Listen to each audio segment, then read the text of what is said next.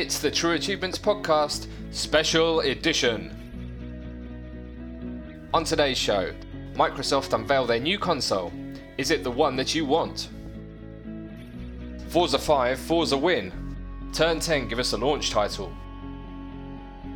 Will Quantum Break provide a remedy for a lack of new IP? And Steven Spielberg says hello to 343 Industries.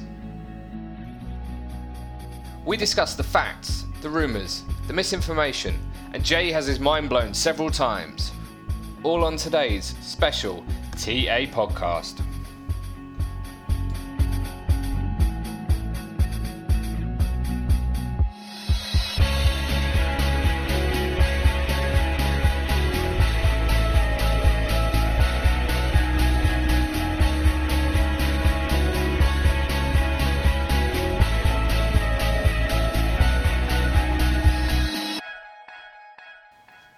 Welcome everyone to a very special edition of the TA podcast. Obviously, in the past week or so, we've had some pretty big news fall into our laps in our little corner of the gaming world. We have a new console announcement, and to discuss the good, the bad, the ugly, the truth, the rumors, and everything in between, we have a select TA podcast crew, starting with myself. I am OSU Blue Jacket, otherwise known as Jay. I'm the editorial manager. Michelle, go ahead. I'm Michelle, also known as Matriarch, the news manager. And the man you all want to hear, go ahead, Rich. Yeah, I'm Rich. I'm True Achievement, and I created the website. Yes, he did. So let's just kick things off. Last week, we had a very special announcement. Microsoft gathered members of the entertainment and gaming media to Redmond. They put up a big tent, both literally and proverbially speaking, and they unveiled what they've been working on. We now have an official console that we can start to talk about. We have the Xbox One. Yeah, baby, Xbox One, come on. So, it was an hour-long presentation. It showed off quite a few features that the Xbox One is going to do, and then there was the melee fracas that was the post-show dissemination of information, which we will talk about, and why that was so terribly horrible. But let's start with the first things first. Let's start with the name. They're calling it the Xbox One. Now, as we all know, we had the original Xbox, which I'm throwing the motion out right now. We call that Xbox Original. And then we have the Xbox 360, and now we have the Xbox One. So, Michelle, what do you think of the name? I don't have a problem with it, other than the guarantee that I will probably keep referring to the original Xbox as the Xbox One and confuse myself and others several times. When I heard the name, I thought, oh, okay, all in one center for your entertainment. And I think that's what they were going for. So if that is the case, I'd say name successful, and people get over things. We called the Kinect Natal or Natal or whatever it was for months before they called it the Kinect 6 months before release. It's fine, and people who aren't happy with it, you'll adjust and it'll be fine. It's just a name. Agreed. Rich, what do you think? Yeah, I like it. It was a bit of a mystery. There were various rumours kicking around. Obviously, 720 was never really going to be an option. That was just something that was invented by the media. But Infinity was kicking about, wasn't it? And I actually thought they might just go with just Xbox, as that's what they seem to be bringing around. A lot of other unified branding around just Xbox. So I thought it could be that. But yeah, I saw it. I liked it. I have no issue with it at all. It sounds like the start of a new generation, a new era. And for that reason, I'm all for it. But as Michelle says, you'll quickly get used to it, even if you don't like it now. Yeah, I 100% agree. The name is the name. It is what it is. I think Shakespeare said, "What's in a name?" I mean, we all just know what to call it now. And as confusing as that may be, once we're referring to original Xbox and Xbox One, evidently there's the tale going around that a member of the games media went into a GameStop and asked the clerks there, "What do you think about the Xbox One?" And they said, "Oh, we don't stock that anymore." So we're going to have some natural confusion for a little while. But again, it's just the name. Obviously, much more interesting is the actual hardware. So unlike Sony's press conference, not that this is good or bad, we actually got to see the design of the Xbox One. They showed off the controller, they showed off the primary hardware, and they showed off Kinect 2.0 as far as the actual looks of the box. Rich, what did you think of the actual design of the look? We'll talk about specs in a minute. I could probably sum it up in one word, which is probably functional. it didn't blow me, didn't really blow me away visually from a sort of ergonomic point of view. But what does it matter? It's going to be tucked under the TV. I'm barely ever going to look at it apart from when I'm putting a disc in the tray. So it doesn't matter. It's not as sexy as it could have been, but it's fine. Michelle, thoughts? I kind of get the impression that it actually was sort of designed to be something that just blends into your media center. Like, it just looks completely like it just would fade into whatever spot, as long as it fits into one of the pre-cut boxes in your entertainment center, that it'll just stay there. I mean, I don't look at my Xbox when I play. I really can't. It doesn't have a display built into it. It just sort of sits there. And every now and again, when I go to put in a disc, I'm like, oh, it's so dusty, because you just don't really get there.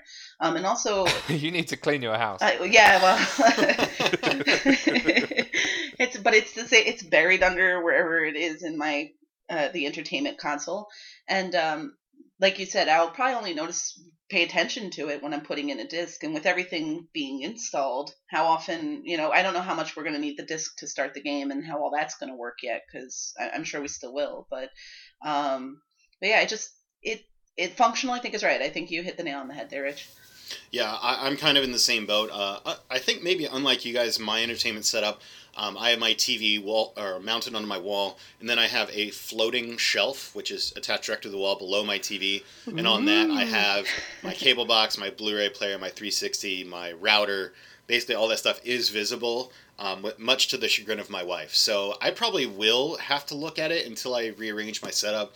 But again, Michelle, I think you absolutely encapsulated my thoughts. It looks like it's something that's designed to look like another piece of your entertainment center. It's not supposed to look like a games console. It's not supposed to look like anything. It's supposed to look like the box that you do everything with. So it does bear a slight resemblance to like a cable box or one of the larger Blu-ray DVD players. So frankly, it really doesn't bother me what it looks like. I know there was kind of a meme going around Twitter of, basically a very nice looking entertainment setup where you don't see anything, you just see the TV and it says, "This is how adults game."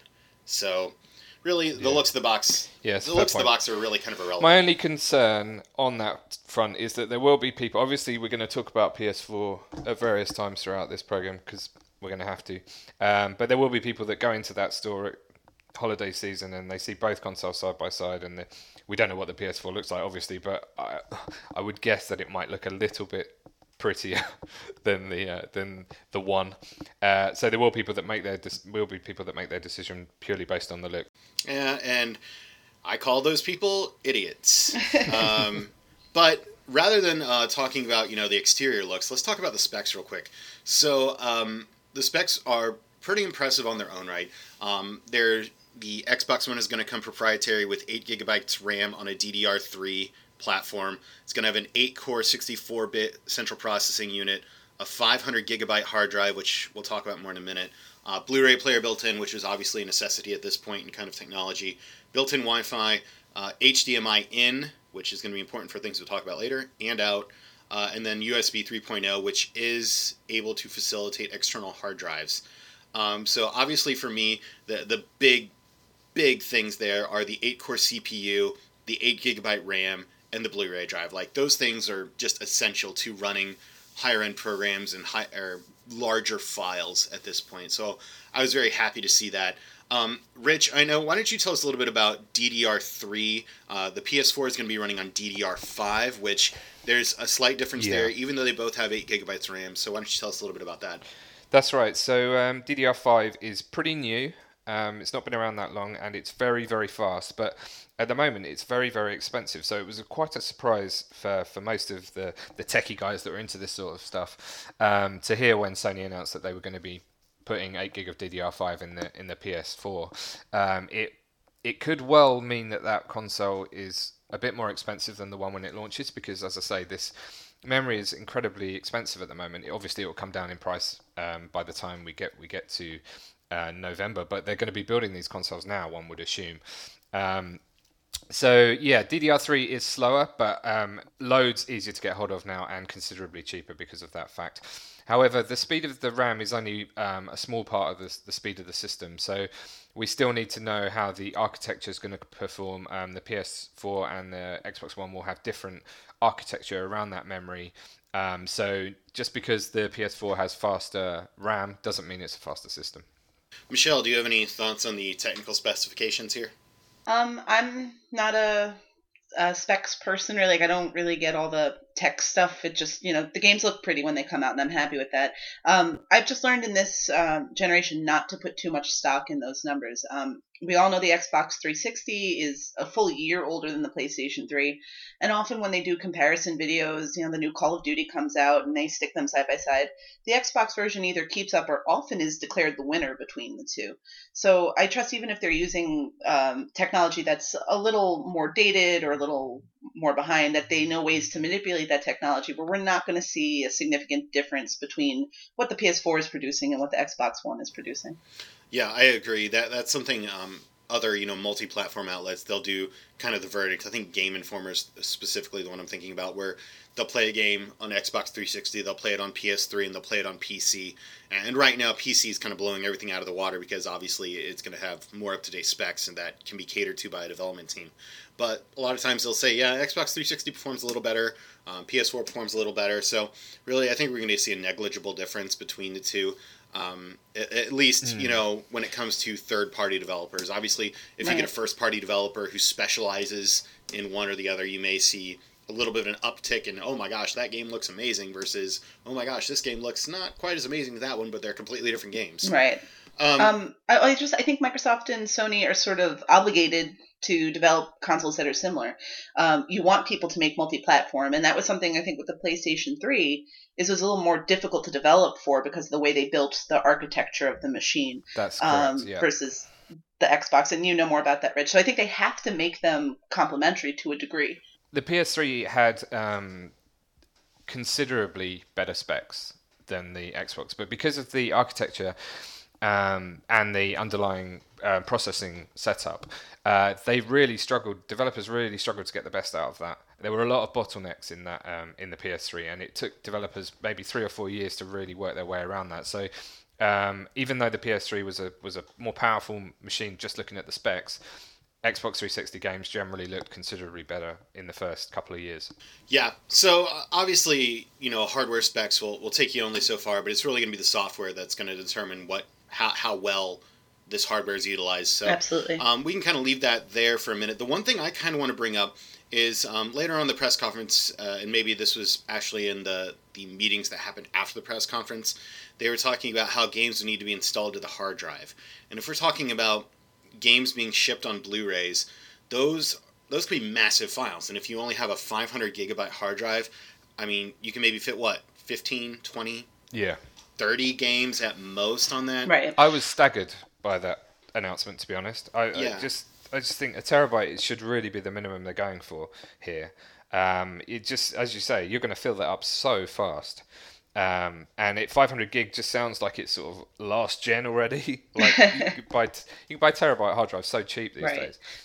We don't measure in gigs anymore. We measure in terabytes when we're talking hard drive space. So that was a real shocker to me. But I think the important thing, if you're getting upset about that stuff, is the fact that the USB 3 ports can use external hard drives. So it should be pretty straightforward for you to go and buy a cheap USB 3, couple of terabyte hard drive, and plug it straight in.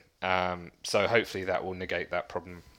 Yeah. Let's hope Microsoft's a little more kind. Obviously, in the later days of the 360, they opened up and allowed other, select size, thumb drives and memory units to be able to work with the 360. But initially, Microsoft made a bunch of hay on those proprietary memory cards. They sure did. Yeah, so, absolutely. I can't even remember how much I paid for my 20 gig drive, but it was seriously expensive. It was so overpriced. It was probably 10 times what it should have cost. Absolutely. So let's kind of shift away from the hardware specifications too. One thing that I kind of found interesting, and I know, Rich, you could probably shed a little more light on this, was the fact that the Xbox One is going to be running 3 operating systems. It's going to be running 3 operating systems, yeah. It's going to run the Xbox operating system, it's going to run a form of Windows, and it's going to run something that kind of joins the two together, and that's going to play into the functionality that we'll talk about in a little bit. But tell us a little bit about operating systems and how that is going to impact things. Yeah, the interesting thing for me was, I don't know whether it's just the type of guy I am, but when they said to me and they made a big thing of it in the announcement, this is running 3 operating systems. To me, I was like, oh dear, that sounds bad. But they were really pitching it as a positive. So I guess they're playing the numbers game. The more OSs, the better.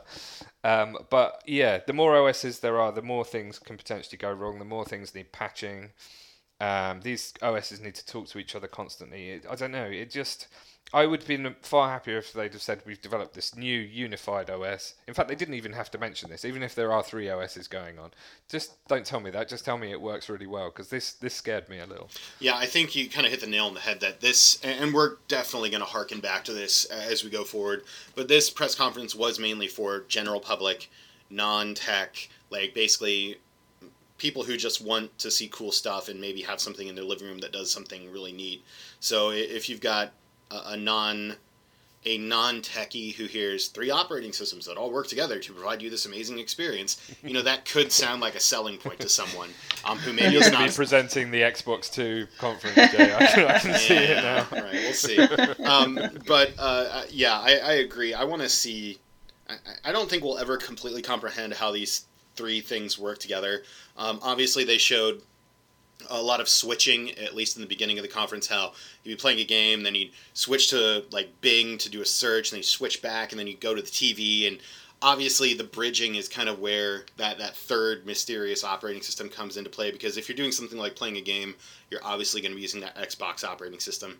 If you're doing something like watching a movie or doing an internet search or Skyping, you're probably going to be using the Windows platform. So it probably was very crucial for them to find that third operating system that makes the 2 play nice together. Right.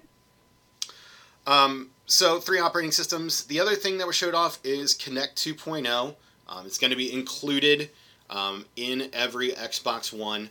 The really interesting thing is they've done some changes to the Kinect.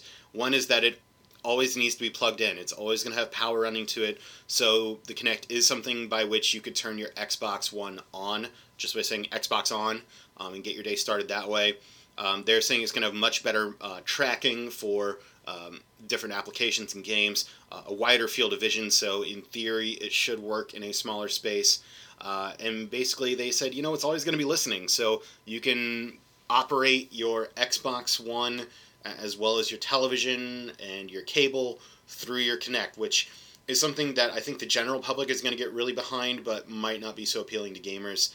Kinect was, something that extended the life cycle of the 360, allowed developers, for good and for ill, to do some really interesting things with the video game platform. But the fact that they're putting Kinect 2.0 in with every Xbox One is certainly an expected step, but also a bold step. So, Michelle, what are your thoughts on this Kinect 2.0?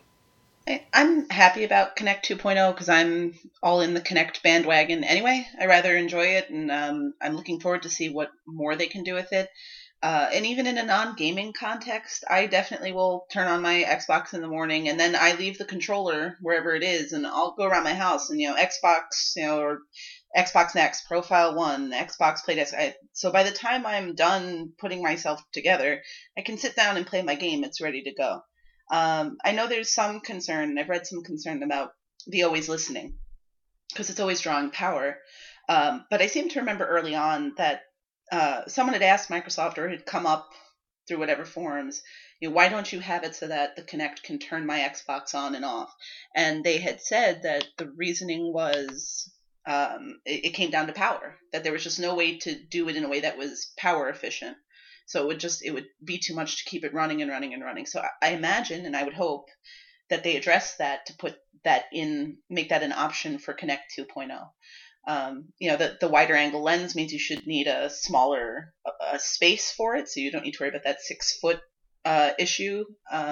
So, it really seems like they addressed the big problems, and I'm excited to see how it's going to be used in games. Right now, it's still been pretty much, unless it's a dancing game or an exercise game, the Kinect is very limited in a lot of ways. I know there have been some things like Fable, The Journey, and Child of Eden that are different, but I'm excited to see new applications for it. And For people who don't like Kinect, I think it's time to just accept that this is part of the Xbox landscape. Something like 1 out of every 3 Xbox owners also own a Kinect, so this is just the way it's going to be. But it doesn't mean that you have to use it, even though it's packed in. Yeah. No. Rich, what are your thoughts? Yeah, in fact, today I think everyone there was a bit of concern from people that don't think they're ever going to use that Kinect, that it needed to be plugged in, turned on, listening constantly. But I think today actually I read something that suggests that although it needs to be plugged in, it's not. You can switch off the mic and you can not have it, and switch off the camera and not have it sat there listening and watching you constantly if you want. So I think that's okay. I think they've needed to improve Kinect. I have played maybe 10 different Kinect games, and while some of them do pick up motion pretty well, I think there is a lot of improvement that can be made there. And apparently, and certainly looking at the wireframe videos that they showed in the presentation, although take these with a little bit of pinch of salt, it looked pretty impressive, didn't it? You could see wrists twisting. It just seemed to have a whole lot more detail than the Kinect 1. Can I call it that? Mm-hmm. The original I don't know, that's Kinect. Really confusing branding now. Kinect 1 and the Kinect 2 is with the Xbox One. It's always... Oh, okay, let's call it the original Kinect. Or Kinect Classic. Yeah, nice. Yeah, so I think they needed to do some work on that. The Kinect itself, it looked bigger, didn't it? It looked like a bigger piece of tech, which is fine. It sort of had a similar functional look about it to the one. Yeah, I have no issue with it. I have a minor fear of the Big Brother thing, but as I say, I think that will be able to be switched off. I love the idea of walking into a room and saying Xbox on and it turning on. That's very cool. Yeah, I agree with that. What I'm thinking is, I don't know how often I would actually, or I will be using Kinect as a games device, but the way they were showing off its functionality in non-gaming arenas, which we're going to talk about these non-gaming arenas quite a bit, I think that's where Kinect is really going to find its niche. I mean, obviously, developers are going to be making games that use it in one form or another, even in minimally impactful ways like voice commands or just menu browsing, things like that. But to see, again, Rich, you said it best, take it all with a pinch of salt, the Kinect actually being used to switch applications on the one, to scroll through television channels from your cable provider, to snap things to and from, to be able to do searches, and really just finding a way to use voice commands to unify your entertainment center. To me, that's something that's really cool. I know I mentioned it a lot. My wife is not a gamer, but when she actually saw that being used, she actually looked up and was like, wow, that's really cool. And I think she's kind of that demographic that Microsoft was aiming at in this press conference, was people who don't play games, but who are interested in the next wave of entertainment, or the new ways to use the things that are already in the home. So I think Kinect 2.0, I'm glad it's included mandatory in all these in all Xbox Ones, because that's going to allow more things to be done with it, I believe. Right. But it's going to be, again, another wait-and-see approach to see how well it's actually utilized by developers for applications and game uses. Yeah, I think the response to it has been really fascinating, because someone I was speaking to about it said, how do you... they're packing something else in, and people are just off the wall upset about this. Now, we don't know price yet, so we don't really know how that's affecting. And that's the one legit Kinect 2.0 complaint that I get, is if its inclusion is making this console $150 more, we should have the option to not have it. But Microsoft is saying it's completely integrated, and you're really going to need it to enjoy the one, so we're going to have to deal. And I think if people just look at it as a pack-in, like another controller, it's going to be a whole lot less offensive. And they'll find eventually that they'll find some application for it that they'll use it for, I'm sure. Although it undoubtedly increases the base price of the package, you are effectively going to be saving costs for developers, because they're always going to know that there's going to be a Kinect there, so they don't have to create an option which doesn't have Kinect when one that does. Right. So there are long-term cost savings for developers here, although it will obviously add something to the base price of the package. Right, and it means that the developers too, don't forget that they're not obligated to use the Kinect. It's not going to be a necessary part of game development. So just because that's happening, it doesn't mean that every game is going to start using Kinect 2.0. So many games are just better in traditional gaming environments. So I'm sure that developers are very aware of this, and they're not going to compel you to use a Kinect all the time. Right. Well, speaking of controllers, we saw an updated version of what I would consider our classic Xbox 360 controller, which far and away, I think we all agree, is the best video game controller that's ever been made. It feels great. It always worked well. And I think we're all very glad that Microsoft didn't mess with it too much. The new things they kind of done to the controller are triggers are going to have individual rumblers for feedback, and they've changed the D-pad a little bit. So instead of having the circle with the raised D-pad, it is now just an old school D-pad, which is going to make casual fighting fans a lot happier because it'll make those command inputs a lot more crisp. So I'm glad they didn't mess with the controller too much. It looks really great. I think one thing I want to see is just how it feels in your hands. Is it going to have a good degree of heft to it? I think the 360 controller is great because it does have a good bit of weight to it. Yeah. But what do you guys think? Rich, any thoughts on the new controller? Well, if you remember, my big wish for the conference when we discussed it in the last podcast was that they didn't change the controller too much, and they've made me happy. I love the idea of feedback in the triggers. I think that could be huge in shooting games, driving games. A little bit of feedback on the pedal or the trigger. Effectively, and the shooting games, then I think that could really add something. It'll be subtle, but I think it will add to the experience. The D-pad, I don't really ever use the D-pad. I'm not a fighting fan, but it certainly looked improved. And apparently they've made 40 different upgrades or changes to the controller. I would imagine they've done a whole load of testing on this stuff, so I have a feeling that it will be a better experience for everyone using this controller. I'm excited to try it for the first time. Yeah, Michelle, what are your thoughts? I'm pretty much in the same camp about it. I love my 360 controller, and I think the original D-pad was bad. They released the newer controllers with the switching D-pads. I love them. I use them all the time, and I always have it in the raised configuration because I play a lot of puzzle games. And that old D-pad was terrible for that. So it looks like they've addressed that, which was the major issue. I have the same concern about just heft. How's it going to feel in your hands when you're actually playing with the system? But I think they did great by not messing with it too much. There's no built-in video monitor. I know that was one of the early rumors. It was going to be like a Wii U type thing where we'd have some sort of built-in thing. And clearly Microsoft's putting more of their time in like the smart glass camp with things like that. So they didn't wedge that into the controller. So I'm very happy with the way it looks, at least. We'll see how it actually plays. Yeah, I agree. I'm kind of curious about all the improvements Microsoft say they made. I mean, are they just general improvements like greater battery life, stronger components to keep it from breaking during rage quits? Good point. Yeah, I mean, I'm sure I want to see what these improvements are. Shaving half a millimeter off the width of one of the triggers will count as an improvement. There'll be some very, very minimal stuff in there, but hopefully the stuff that they have put in makes a big difference. Yeah. Another new feature to the Xbox One is that it's going to serve as a DVR for gameplay, which I'm kind of interested to know how that operates. I think it's a really cool feature, especially for our community that really wants to have achievement solutions in video and how to do them. But I think I want to know how much memory is this going to take. If we've got a 500 gigabyte hard drive and you're recording HD video gameplay, how much space is that going to take? What's the cycle of how long are you recording and saving? Yeah, that's the question, isn't it? But I think it's really interesting. How about you, Rich? Yeah, I think you're exactly right in the way you think it'll work. It'll be some sort of loop, so it'll overwrite its older data as it goes. So it's not going to be just constantly filling up your hard drive. But it could be cool, couldn't it? I don't know how much I'll use it, but certainly there's been a load of times when I've been playing a game and I've thought, oh, wouldn't it have been cool to just have captured that last moment on video, and then you try and recreate it and you can't.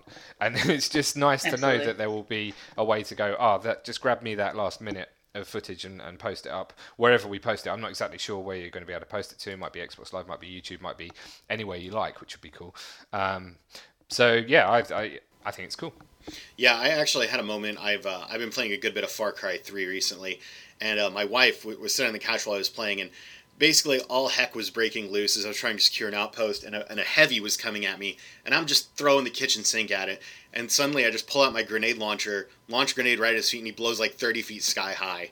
and it made my wife just laugh her butt off. And that's a moment that I would have liked to have captured and just saved, just to bring it back every once in a while. But I really want to see how this works. Michelle, what are your thoughts on it? I'm in the same boat. I'd certainly love to keep some of those moments, like exciting gaming things, but really more about those funny moments. What I think is going to be interesting is what Rich touched on, is where is this going to upload to? Microsoft has clearly made inroads in the past working with Facebook and whatnot. We got a big announcement about Facebook and Twitter integration on the 360.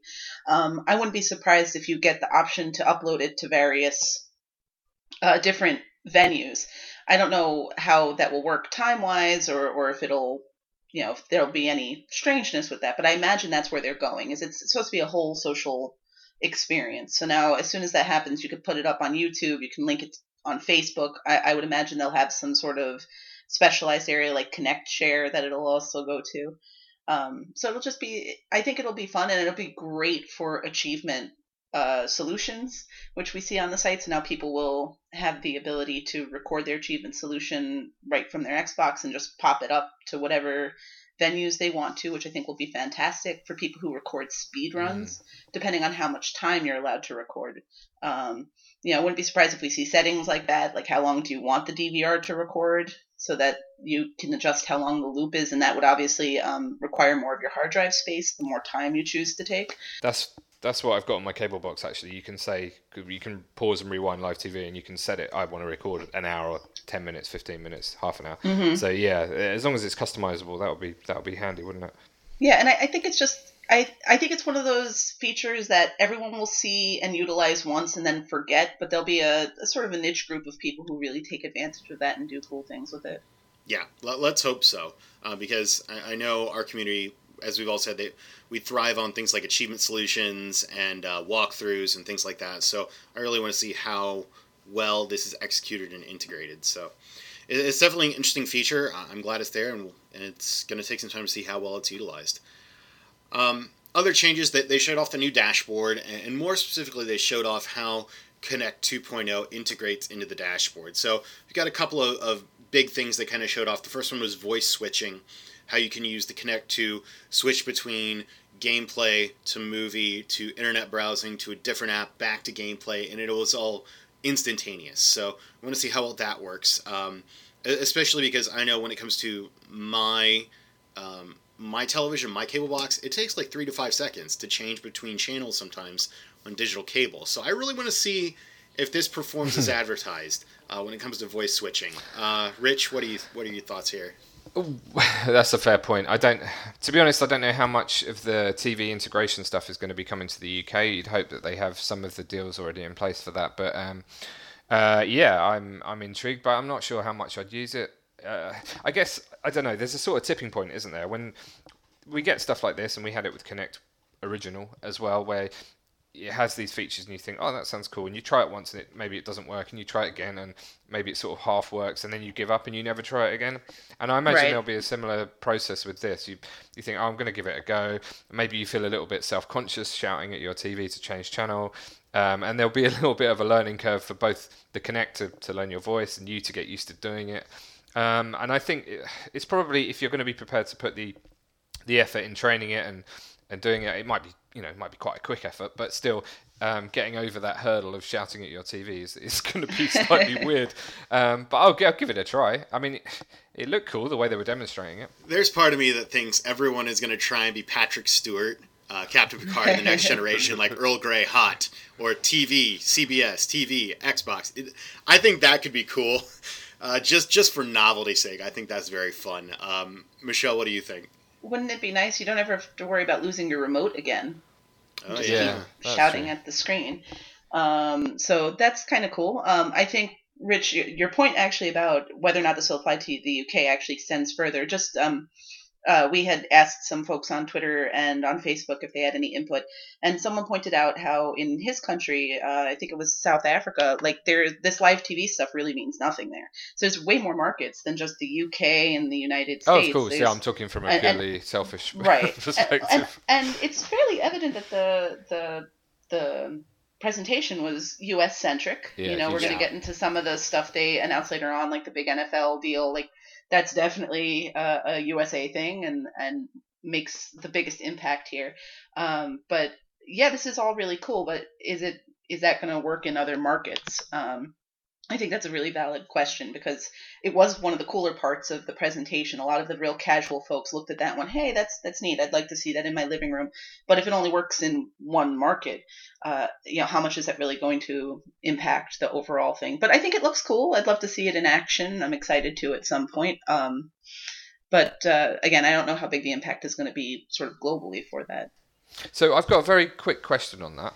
So obviously we probably don't know how this is going to work, but it's going to your cable box plugs into your Xbox in the HDMI in, one assumes, and then the HDMI from there goes into your TV. So effectively your Xbox is watching your TV. Now, if I want to record what's currently showing on my Skybox in its built-in TVR, I still need to use my Skybox, but then do I use it through the Xbox? Is it going to somehow pass that command through? I'm not sure. So I think there's a lot of questions to be answered as to the actual how this tech is going to hook up and speak to the other tech. Plus, there's a whole. I would imagine we've got various different cable providers in the UK, and I imagine it's even more complex over there. So are they going to have deals with every single one because they're going to have to talk to all these different boxes to automate the channel switching? It's a big undertaking. Well, even more than that, like there's multiple cable providers, and within those cable providers, there are multiple box producers. Even though I have the same cable as my buddy down the road or up the street, we could have completely different cable boxes made by completely different manufacturers. So I think you kind of hit a really good point there, Rich, that how well is this going to work across the massive variations in hardware from living room to living room? Right. I mean, I know when I first set up my, when they were first announcing the apps like ESPN and whatnot, I was all excited. All right, I'm going to go do this. And the internet or the provider I had at the time wasn't supported. The one I have now is. So there's still a concern with that. They still don't have everyone. And both are large national carriers. It's not that I have a local carrier. So, yeah, I think we'll see more of that in the coming months. I don't even think, E3 is coming up, but I don't think they'll get that there. We're going to see lists of who's part of this. And so people can kind of start to prepare to get ready for this whole Xbox One experience in their living room. Yeah. So another thing they showed off, aside from the voice switching, is this thing called app snapping, which you can use your phone or your tablet, basically using smart glass to work your Xbox One, which to a varying degree we can do that now with our 360. I know I've used my iPhone to control movies before, but really it's more of a novelty to me. I have one of those smart remotes that basically controls my entire living room, and it's amazing and awesome, and that kind of leads me back to think, man, if my Kinect can be like my smart remote, that's so sweet. But yeah, what do you guys think about this app snapping? Michelle, go first. Yeah, that about says it all, right? I mean, it looks interesting. I don't know how. I've used Smart Glass a little bit when they released that karaoke app a few months ago, and one of the big deals with it was, you can use Smart Glass to set up the rest of what you're going to sing and all that. And sometimes it worked, sometimes it didn't. So, seeing how this will actually work in the wild, I'm not sure. A lot of this app snapping stuff, I know it's also the kind of full platform integration Microsoft is doing. You kind of see that a little bit in Win 8, where you can set, your apps to show up in various ways. I'm not really sold on it because I don't see using my Xbox that way. I'm just going to, put it on and play a game or put it on and watch Netflix. Yeah. So it seems neat, but I don't really see it being something that's a big sell for me one way or the other. Yeah, I tend to agree. I was trying to think of examples of when I might put this to good use. So basically you're talking about having basically two apps running side by side on your TV. And if I was watching TV and I wanted to look up what film some actor had been in, apart from the one I was watching, I would probably use either my phone, my tablet, or another device that I've got around me, so that the film is still taking up the full screen. Maybe we're coming at this from sort of techie people that have smartphones and tablets, and and laptops kicking around just to do that stuff, and maybe there are a lot of people that don't have that, and they think it would be cool to bring up the internet while they're watching something. But for me, I think it might detract from the experience. The only thing I thought it might be quite cool is the Skyping. So if you were watching, for example, the presentation, I thought it would be really cool if the three of us could get on Skype, watch it live, and we could be having a conversation over Skype in the corner of the screen while the presentation is taking up the rest of the screen. I thought that would be a great use for it. Well, and all this potential for integration. So, right, it would be awesome if you could not only do that, but then your in-game DVR is also recording your conversation. So you could just upload it to the video provider of your choice. And that seems to be, again, one all-in-one. I think that's what they're going for, but we just don't know a lot yet.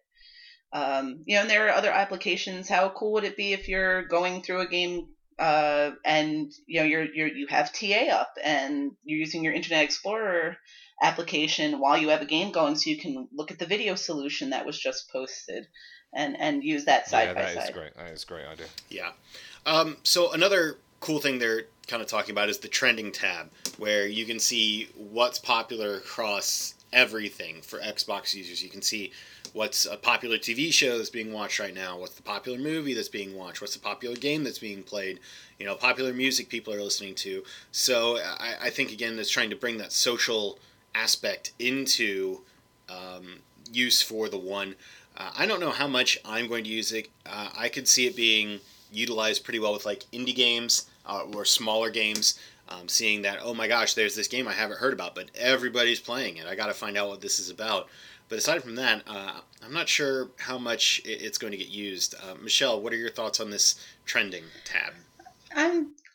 For me, I don't think it's going to do much. I'm not a big Twitter user. I don't deal with hashtag whatever and trending topics. I think it's sort of the next logical progression from beacons. That's my impression is, I don't know if any of you used it. I really haven't. But when the beacons first came out, people would set a beacon and you'd go to start up whatever it is and you'd get that little notification. I think it's kind of trying to operate the same way, but broader. So it's not just what games are you playing, what games did you set a beacon for, but it becomes what music are you listening to? So-and-so is listening to this in Xbox Music, so it's trending on your friends list. I don't know. I missed this or I forgot it. It's been a little bit, but I don't know if the trends are specific to your friends list or over the whole of Xbox Live. And there's going to be a big difference because if my friends all play the same stuff I do, so if they're all playing the next Halo title, obviously that's going to trend. But if it's 5 months after the next Halo title and my friends are still playing it and the rest of Xbox Live has moved on to Call of Duty, is that what we're going to see trending, or am I still going to see Halo?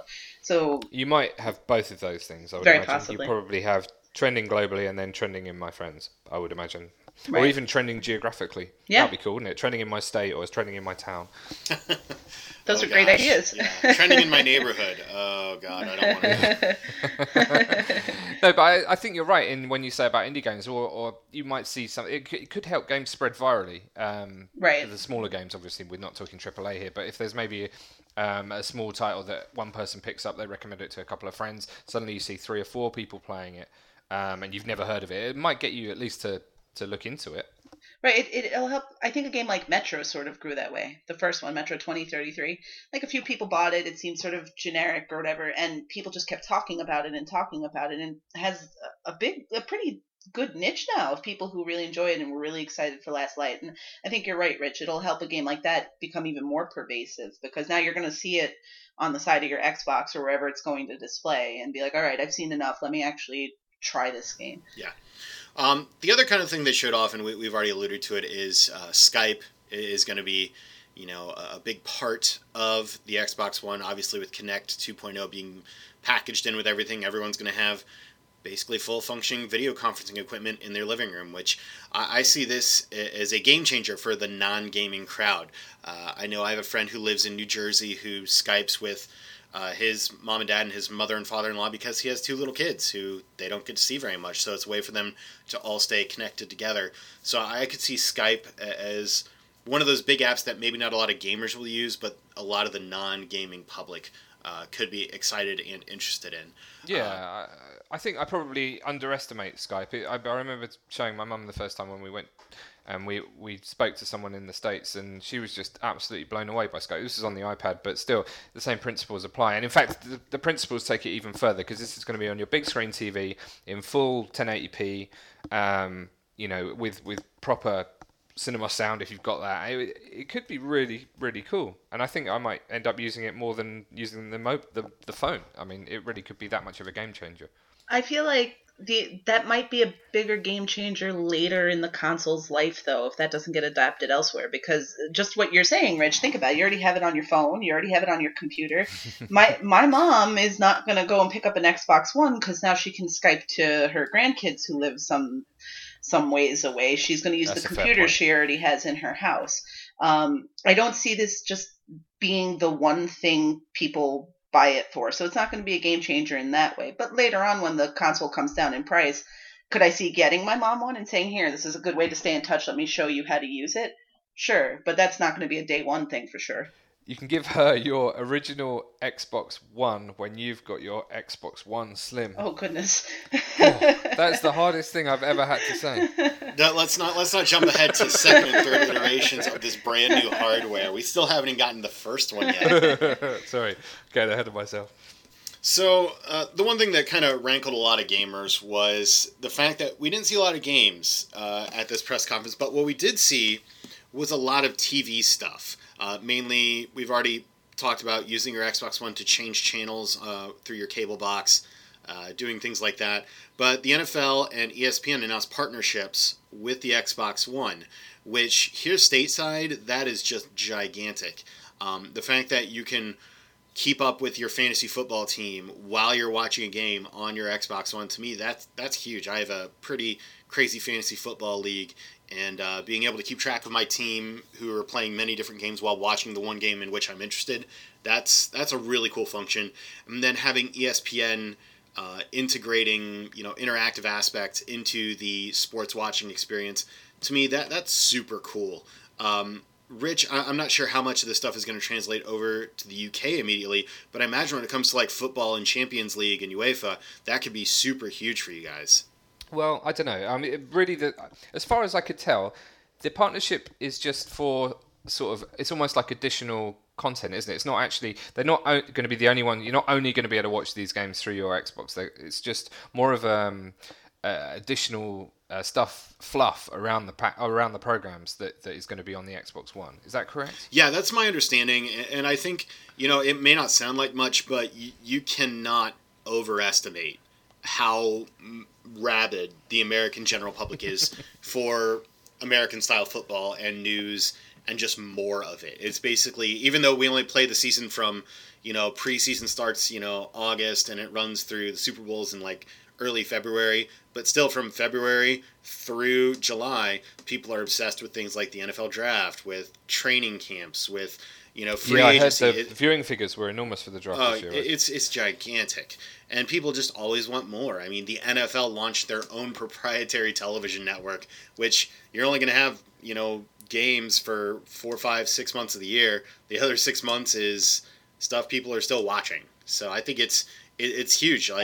The fantasy league application is really, really big. I mean, fantasy leagues are everywhere. They come in all shapes and sizes. You have free leagues, you have pay leagues. People do it very casually, and the fact that people can sit there and watch the game and all their stats live update. I mean, people used to do this stuff by hand on spreadsheets and graph paper and whatever else. That's a pretty big deal. I can see people like the demographic that's a little above us, like and that where that's becoming an exciting application for them, where they're maybe not into the gaming so much, but they have kids that are into it, and oh wow, this is something I could actually use as well. That's I mean, here stateside, it's hard to explain if you're not part of that culture, but the fantasy league stuff is just huge, and I think that's going to be a big deal for them. Yeah, as I say, I sort of switched off at that point. I couldn't really see a great deal that was going to be for me, even if they were to do it for soccer. It wouldn't make a huge thing for me. Right. Well, other things they showed were the Xbox One guide, which is basically like the TV guide. So I really want to see how this works. How your cable box is going to talk to your Xbox One, and it's going to show your TV, listings on your Xbox, and then from there, you can use your Kinect to scroll through your entire TV listings, and then say things like "Watch CBS" or "Watch AMC" or "Watch ESPN." And your Kinect is going to make that all magically happen through the mysteries of science. So they showed it happening pretty much instantaneously during this press conference, but I think we're all agreed we want to see how well this actually works. Yeah. Because there is, built-in delays in a lot of these things that just happen. So I really want to see how that works. How do you guys feel about, actually watching TV through your Xbox? Well, one of the reasons why the Xbox One might have looked so functional is because it seems to have quite a lot of venting on the side of it. Mm-hmm. And I reckon that they've had to do that because they need to keep the fan noise down. If this is something that's going to be constantly on while you're watching TV and you're watching a film with a very quiet, interesting part, and the last thing you want to hear is all the time you're watching it. It's just, so I imagine they've probably spent some cash getting some silent fans in there and really making sure the whole thing's well ventilated so that at least it doesn't disrupt your viewing. Because I wouldn't use it if it sounded like an Xbox 360 original. Oh, man, this is getting even more confusing. One of the first generation Xbox 360 consoles. I don't think I'd ever use it because that thing made such a noise. Yeah, I actually still have one of the. I don't think it was the launch edition 360, but it was one of the later chipsets, and yeah, it sounds like an airplane taking off sometimes in your living room. So right. I think that's another important point that the actual design of this box, it's going to have a lot of ventilation, keep it cool without making it incredibly loud. I think Microsoft did listen to a lot of consumer feedback, and even in the newer generation Slims, it's much more quiet. So the Slim's great, yeah, so I can barely hear it at all. Yeah. And certainly they're looking to avoid a first-run 360 repeat. We all know about Red Rings and how all that went down, and they don't want that happening again. So I'm sure that they're very aware of making sure they developed it in such a way to minimize that kind of thing happening. Yeah. So that's all good stuff. That's all fine and good. We're watching TV through our Xbox. We're talking to our TV. We're watching movies. But let's cut to brass tacks. Let's talk about games and game functionality, which wasn't a huge part of this presentation. And I think it's very important to reiterate that this presentation was not directed at gamers. We have E3 coming up. E3 is where gamers are going to get their gaming-focused presentation. This presentation was for the Wall Street crowd. It was for the USA Today crowd. It was for the crowd that doesn't think about video games but sees this cool piece of technology and sees all the cool stuff it can do. Plus, it plays games. Whereas gamers wanted the, hey, this thing plays games, and it does a couple other things too. So I think we're going to see the tables turned at E3, but we did learn a little bit about the next wave of Xbox Live and some of these games. So let's start with the Xbox Live thing. I think the thing that jumped out to me the most is at launch, the Xbox One will have 300,000 servers around the world that can be used for cloud computing, that can be used for storage, that developers can utilize to run processing for different games and applications. And to me, that's just blew my mind. Rich. That's so much power. Yeah, Rich, tell us a little bit about what that means. You're obviously a little more ingrained in the tech sphere than Michelle and I. So this was almost glossed over in the presentation, but actually I think this could be the most important thing that they mentioned in the whole thing.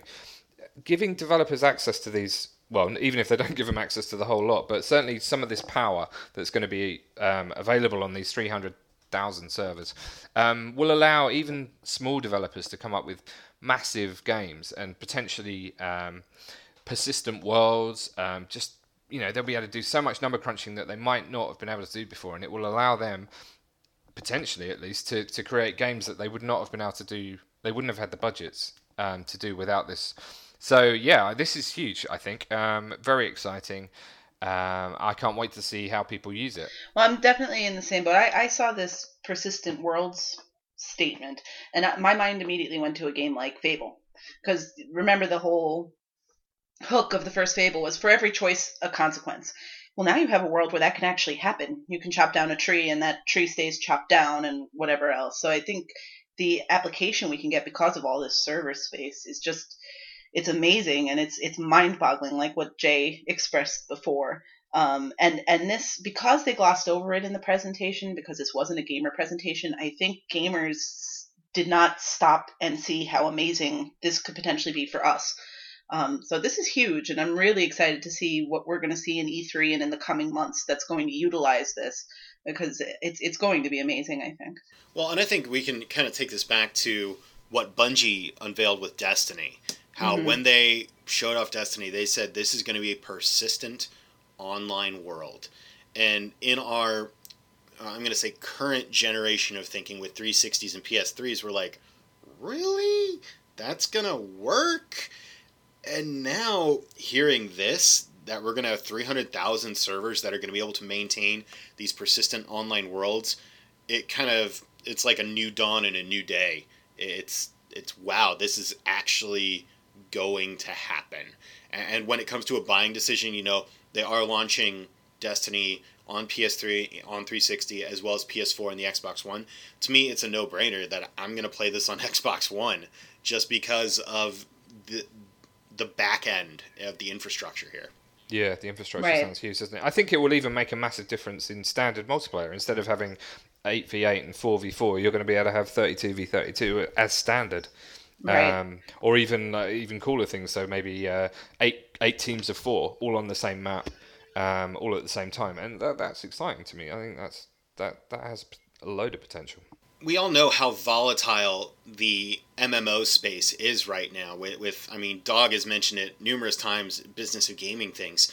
But to see that there is the potential to be doing these massively multiplayer online games on a console with this type of backbone, to me that's incredibly exciting, because I would have been one of those people who would have loved to have played Star Wars The Old Republic, but I don't have a gaming PC. And if there was a way to have games like that where, yeah, it's primarily, you could do a single player focus, but you have the option to go into this great Wild West world of just people doing crazy stuff, sign me up. I'm on board. So to hear that this is the infrastructure, the online backbone of this new system is incredibly exciting. One of the main gripes from PC gamers to console gamers for the PC folks is they can do these sort of large open world, 32v32, whatever it is. That's possible on the PCs, just the way the servers are set up. And I think Battlefield is an example. I could be wrong about that because I'm not a Battlefield player. But on the PC equivalents, you can do much larger team battle type stuff where you can't do that on the Xbox 360 environment. And this lets the Xbox environment catch up to that. So suddenly you have something where it's really coming down to the only thing that, well, not the only thing, but the major thing that's going to differentiate what the PC version can do and what the Xbox One version can do is keyboard mouse input versus controller input. Yeah, that's a fair point. So other things that kind of were unveiled about Xbox Live is that all your content can be stored in the cloud, so you can basically go to a friend's house, pull it down, and play at their place. So that's something that we've kind of seen slowly starting to evolve with cloud storage on the 360, but this seems to be a much more forward feature in the Xbox One. Yeah, it does, doesn't it? It sounds like it's automatically going to sync all your saves and your profile to the cloud every time it hooks back up to its master on the cloud. And that's been one of the best things that changed in this generation, was putting information on the cloud. Because, I go over to a friend's house and have to wait an hour and a half for my profile to come over if I didn't remember to put it on a flash drive. And now, one click and it's there, and it just lets me know I was last signed in on another console, which is fine. And that's been so much better because there's no worry about that anymore. So this will happen even faster, and now you're not going to have to worry about, well, we played this game co-op locally for a day, and then we played it online. Where's my save and what carried over? Everything's just going to be in this one cloud space, which is going to be fantastic. Right. So another thing that obviously our community is going to be incredibly interested in is that your gamer score and your gamer tag carries over to the Xbox One. So I'm going to be able to stay OSU Blue Jacket, which to me, that's pretty cool. My gamer score is going to roll over. And that, I think that's going to be the biggest thing that our community is going to take away, is that gamer score is going to continue on, which makes us all incredibly happy. This felt like a relief, really, didn't it? It did to me anyway. This was like, oh, phew. All that hard work, all those hours poured into getting those tricky achievements. And I think that I really shouldn't have I done. think they teased it at the launch of the press conference when you saw friend of the site, Raymond Cox, better known as Stallion, in that video montage. We're like, oh, he wouldn't be in this if they weren't going to still be doing gamer score stuff. One quick interesting thing before we move on to the games on this is that, I don't know whether you noticed this, but they showed various stills of the dash on different tabs, or what would have been blades, but on the different tabs, such as trending and TV and movies, etc.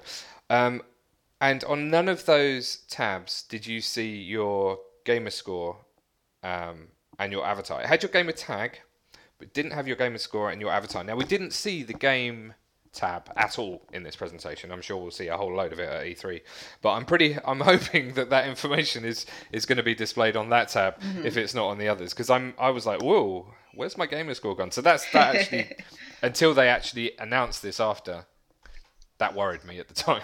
Well, I think that it just goes to further prove how this conference wasn't about any of that. Like, the gamer score would have been a distraction. That's the people that they were trying to attract. They don't care about the gamer score thing. That's very, I mean, look at your friends list.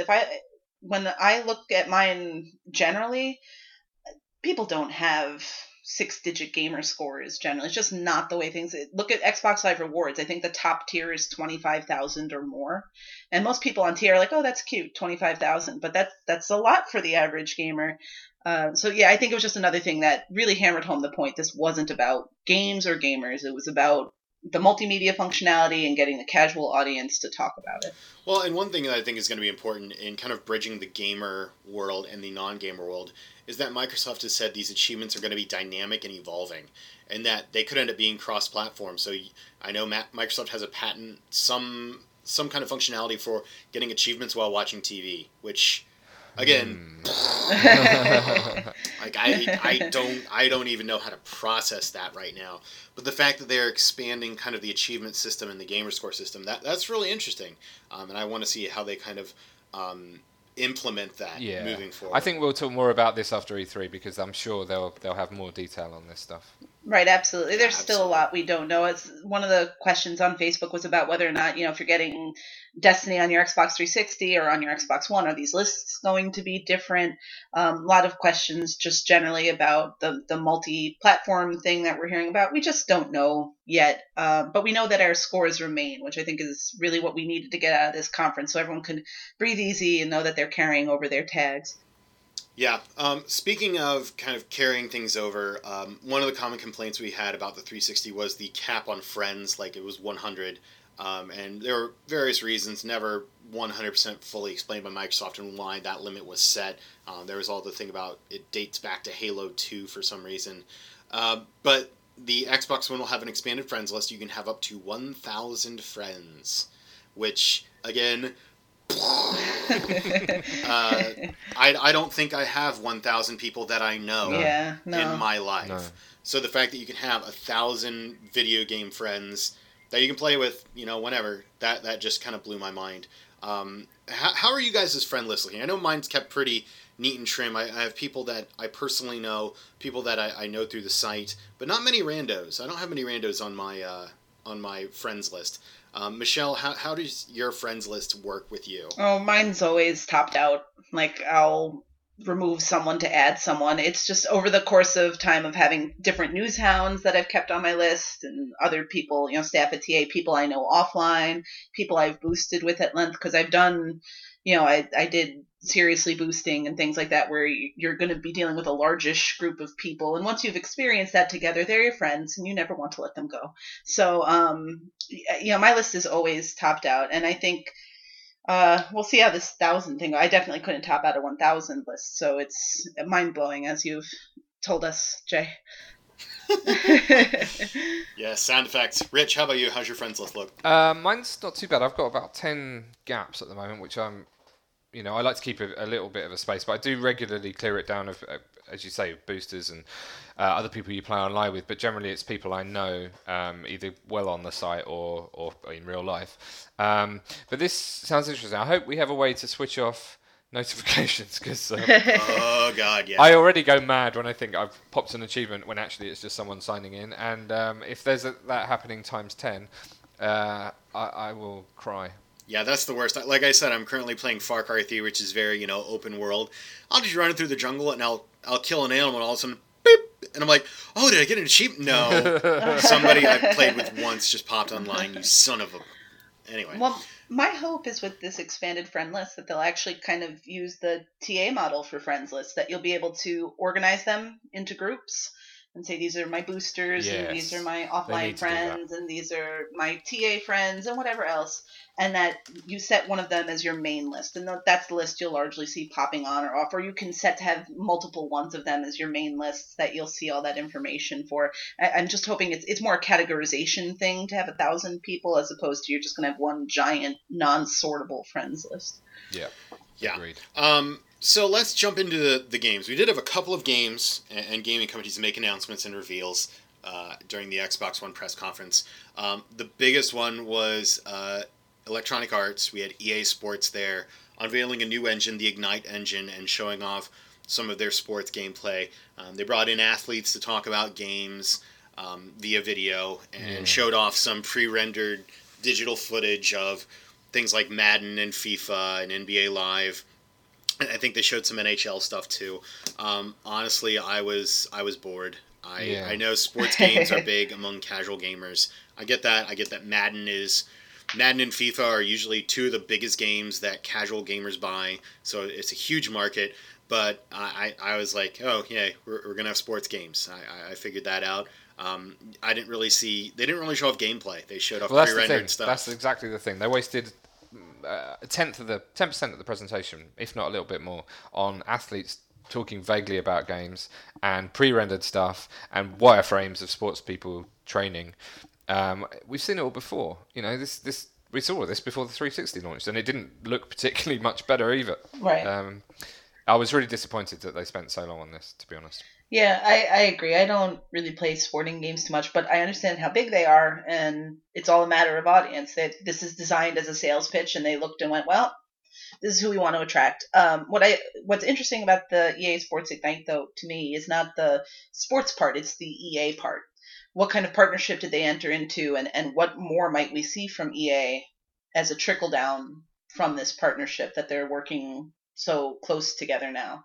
But they didn't really touch on that yet. We won't know that for a while. Well, and they mentioned something about, I think, FIFA's Ultimate Team mode being exclusive to the One. Rich, you're obviously more of a FIFA guy. I picked up on that. I have played a bit of Ultimate Team, but it's not something I play a lot. It's a sort of built-in card game, which really seems to be a way to generate money for EA because you have to buy packs of cards, and the more money you spend, the better cards you get, and then each card represents a player. You go online with your team. And if you haven't got a decent team, then you're going to have your butt handed to you on the play. So it's not something I'll use. I don't think it's a huge deal for. To be honest, I have no idea what the take-up of Ultimate Team is. I know it makes a lot of money, so there's probably a lot of people that play it, but it's not for me. So I don't think that's huge. Certainly not from my perspective, anyway. Right. So other games included. We're going to not waste a lot of our time on an EA presentation we found very boring. So kind of, I think the big game that I know took your breath away, Rich, was they unveiled Forza 5 as a launch title. And I'm not a racing guy, but it looked spectacular. I'm going to cede the floor to you because I know you're a big Forza guy. Yeah, I'm big into Forza. I love my racing games, and especially Forza. I used to be hugely into Gran Turismo on the PlayStation, and I think Forza is now outdoing Gran Turismo comfortably, and that was the pinnacle of racing games before. So, huge fan of Forza. Seeing this footage and knowing the fact that it was a launch title, first confirmed launch title, and knowing that copy of Forza 5 was going to be sitting on those shelves when the Xbox One came out, made me pre-order, basically. That was what tipped me over the edge. So I have pre-ordered my Xbox One on the strength of Forza 5, and yeah, it did look great. Again, it didn't look like it was particularly in-game footage. It looked pretty rendered. You didn't see any in-car shots, but certainly the sparks and the lighting effects and the glare and the tires. I could get ridiculously carried away talking about tire wear, but I won't. No, it looked fantastic, and I am very excited to be playing it. All right, Rich, go take a cold shower. Yeah, sorry, I'll be back in Michelle, what did you have any thoughts on the Forza demo? No, I mean I played Forza Motorsport 2, and that was pretty much it. I'm not a racing fan generally. I like my kart racers, so Blur was about as big as I got into racing games in this generation. I only have Forza 2 because it came with my Xbox when I bought it. I understand they're great games and they have a big audience, and it looked great, but it's not something that would tip it for me one way or the other. Did you have a thought on it, Jay? No, it looked amazing. I probably will not buy it because I don't particularly enjoy racing games too much. But I think Rich said it best. Just the spark effects, the particle effects with the smoke, and how just the fluidity of the motion. And again, a lot of it was pre-rendered. We don't know if that was actual gameplay, but it looked stellar. But we'll kind of shift gears to probably the biggest title for the general public is going to be Call of Duty. They showed off Call of Duty Ghosts as an Xbox One title, and they spent a good bit of time just showing the graphics upgrades to their system. They put a new engine into it. They showed the dog. Yeah. Everyone loved Call of Dog. But they showed just the difference between Modern Warfare 3 that was the interesting and stuff, Call of Duty Ghosts. Just facial reconstructions, the showing of like the hair on soldiers' arms, the hands, the level of detail, how you could get closer and closer to an object, and the Xbox One would redraw it to show greater detail, which that was just amazing. I mean, Call of Duty's kind of set the benchmark for always having 60 frames per second action, have it always looking great, having good online. And during this presentation, they showed not a lot of actual gameplay, but they showed off the work behind it. And then they also unveiled that the Xbox One would be getting DLC before any other platforms for Call of Duty, which that's going to be a huge decision for a lot of the basically just Call of Duty gamers. So, Michelle, how big are you into Call of Duty? Did you get jazzed up by this presentation at all? I'm a total ofer for this presentation insofar as them presenting games that I might play. I've only played a couple of Call of Duty games. I've enjoyed them, but it's not a series that would make me buy a console one way or the other. Just like Forza, it looks great, and certainly for people who are into that sort of thing, it's going to be a big sell, especially exclusive DLC content. These folks don't wait for sales. That real hardcore Call of Duty crowd, they get right in there and get it, and they're not going to want to wait for that content. So it's a big deal for Microsoft, but for me personally, it doesn't affect anything one way or the other.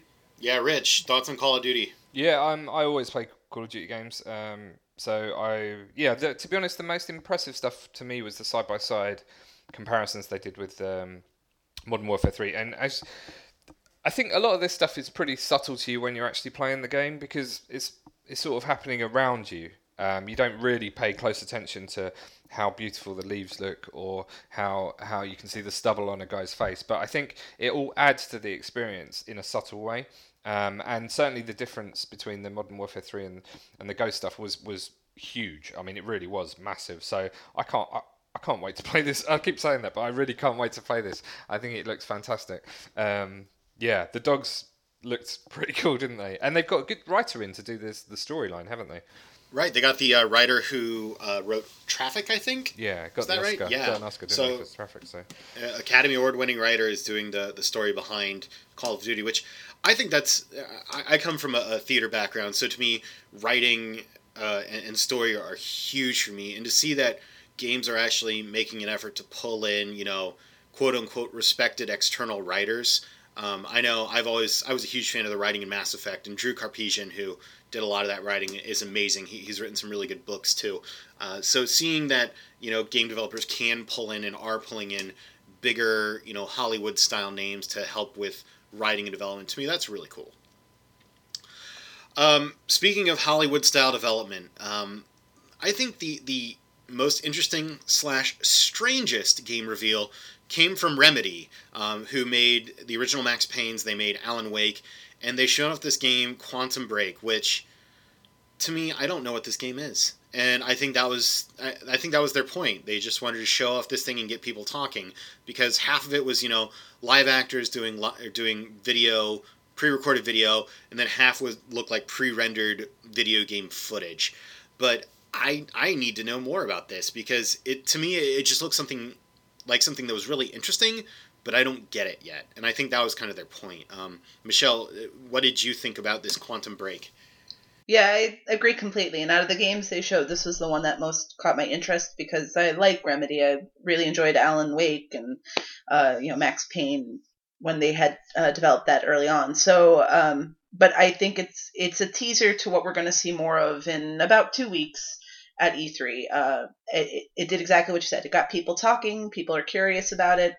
And it's, I think, the first game we really have a tease for that, but we have no sense of. It's exclusive. So that's exciting. This is going to be an Xbox One only game, and that's a big deal because they were talking about, what was it, 15 first-year exclusives and 8 new IPs? Yeah, was that the yeah, number? We're going to talk about that a little bit more in a few minutes. But yeah, 15 exclusives in that first year, and 7 of them are brand new IPs. Okay, so this is one of those, and I think I'm curious as to why they picked this one to be the one they sort of engage that point with. But I'm looking forward to hearing more about it, which hopefully we will in a couple weeks. Yeah, Rich, what did you think about Quantum Break? Yeah, the interesting stuff was the way they switched between live action and CGI. So if it had just been a bit of live, which is what I thought originally, was it was just going to be a bit of live action and then they'd show CGI for the rest. But it wasn't. They cut back again and then again. So it was like, wow, is this actually the whole game going to be interspersed with these live action scenes? Or because that will jar a little. As much as the graphics are fantastic, they're clearly not real. And so that will jar a little if that's in the middle of the gameplay. So I don't know. But certainly the boat crashing into the bridge looked absolutely stunning. The water effects were amazing. And there was some bullet time shots later on in the sequence that really, really looked graphically a huge step up from the 360. So, yeah, I'm excited for it. To be honest, I will probably be excited for every single new IP that comes out. This feels to me like it's a new generation. I'm going to try and want to get everything. There's going to be things I've never played before, things to try. Those 8 new exclusive IPs, this is exciting. It feels like an exciting time. So I will be trying a whole load of games that I probably would not have tried had they been coming out on the 360 alone. Yeah, well, we didn't get a lot of game announcements, at the press conference proper, but in the days afterwards, a lot of developers come out and said, yeah, our game's coming to the Xbox One. So I'm just doing a quick scroll through 2A right now. So Wolfenstein: The New Order is going to be a one title. Shadow Warrior was announced as next gen. Obviously, we already talked about Forza 5 being a launch title. Call of Duty Ghosts. Watch Dogs, that was pretty much a no-brainer, was going to be. Destiny from Bungie, we already spoke about that. Assassin's Creed 4 coming to the Xbox One. Rise is making the jump to the Xbox One. Thief, which is something I'm kind of interested in, is going to be an Xbox One title. Warner Brothers announced Dying Light, Need for Speed Rivals, and then a couple others, Zumba Fitness World Party. Get excited.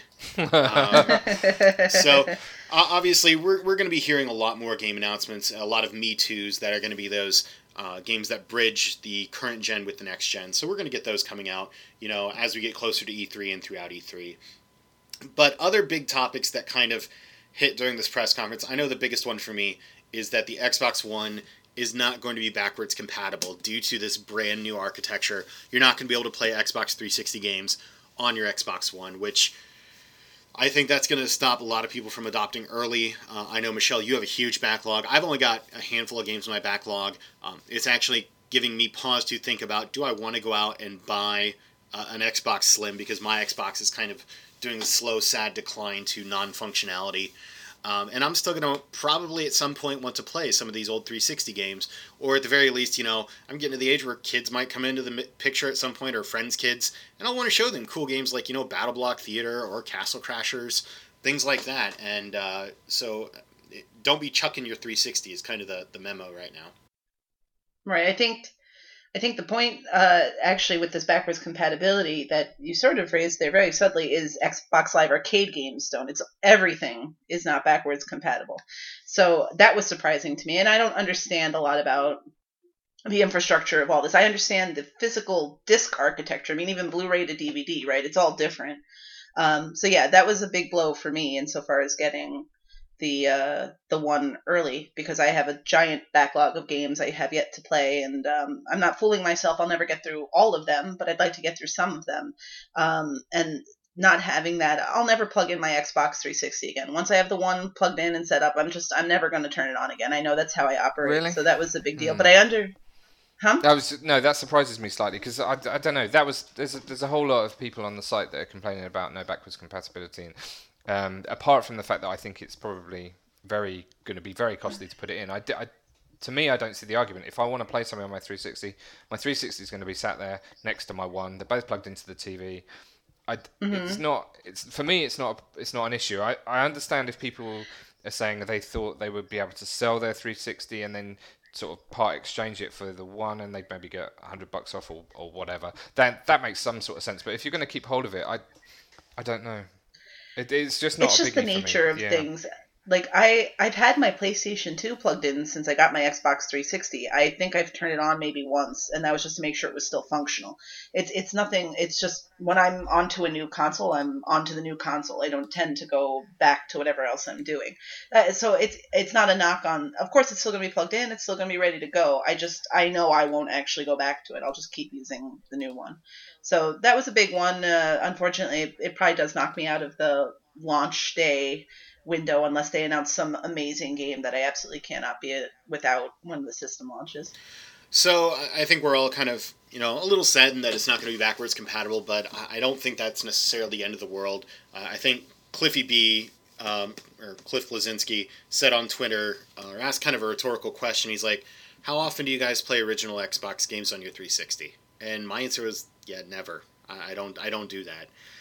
But obviously, it's more important at the beginning of a cycle than at the end. So it could be a decision, or this decision could impact the buying decisions of others. But it's one of those things where, with this new architecture, to be able to do the things the Xbox One is going to do, it just couldn't happen for some reason or another. And Rich, you brought it up, it could be incredibly costly. So, do you want to have an affordable console, or do you want to have a console that makes you ice cream? Well, that was the PlayStation 3 deal, Ooh. I think. Right when it came, it made ice cream. No, when it first came out, it had a fairly small hard drive, and it played all your PlayStation 2 games. And then Sony basically went, "That's really expensive, so we kind of want to give you a bigger hard drive, and we're going to just dash the backwards compatibility." And Microsoft too. And someone pointed this out on Facebook that they spent a lot of money to make backwards compatibility mostly work on the Xbox 360 and a lot of development time. It wasn't a smooth process, and it took a lot of extra time post-release. So when you look at it all together, and given Cliff Blazinski's comment about how often do you play your original Xbox games, it's really not worth the time or the money for them to spend on it. The difference is this generation, I've never had 400 games for a console. I don't know that many were even produced in some of the. Well, I'm sure they were, but like reasonably accessible. It's just very different now because so much more comes out, and we've all grown up with games. We have the disposable income we're spending on it now, so I have more investment in it than I've ever had before, which leads to the hesitation to upgrade. Yeah. Also, I think it's important to point out that Microsoft said they are going to be supporting the 360 for how many more years? I can't remember. Until 2017. 2017. So we've still got another 4 years of support for the 360. So if you're on the fence, there is no rush to upgrade because you will still have games to play on the 360 for a while. Which kind of is a rough segue into the whole kerfuffle about used games. I think the short answer is we don't know. Nobody knows. No. Microsoft didn't really say anything during the press conference. In the meetings afterward, there was loads of conflicting reports. Thank you, Phil Harrison.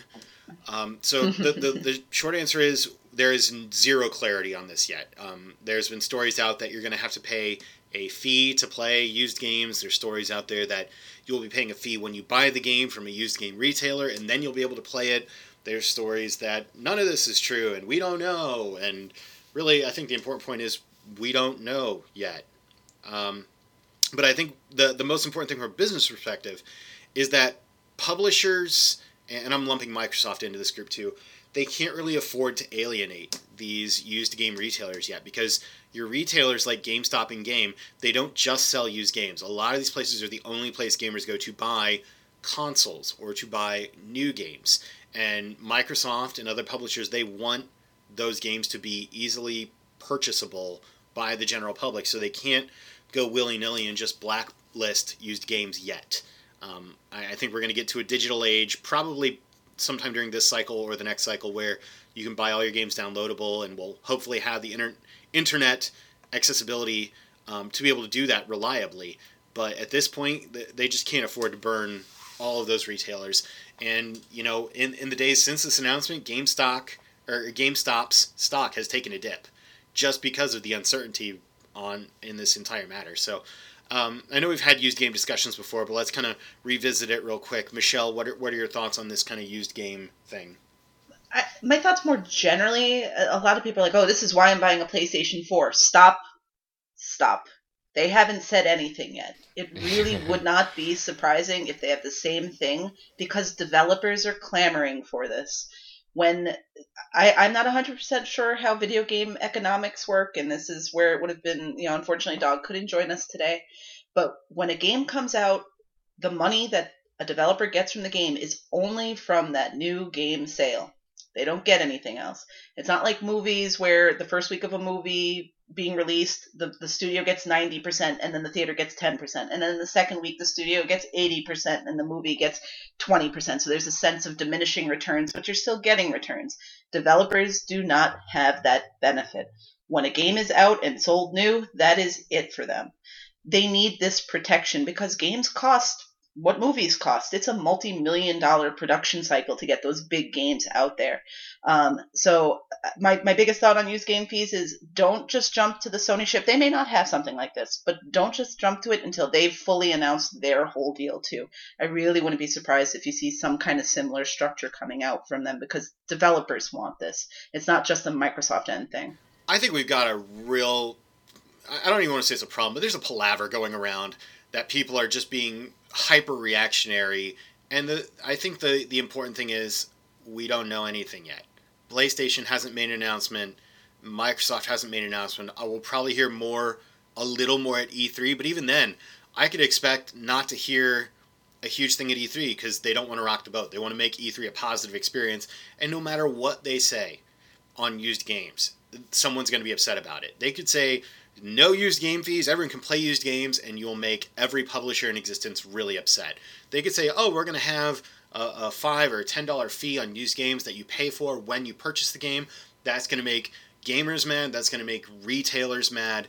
You could say, you know, we're bringing back, you know, Project $10, even though EA just got rid of it. If they could bring back something similar to that, and that's going to make people angry. So I could actually see E3 coming and going without any more clarity, and then they'll probably have some sort of a statement released, you know, after E3 at some point, because they're not going to want to take that heat. They're going to want E3 to be, look at these amazing new games and this amazing new hardware, and not dwell on any negatives.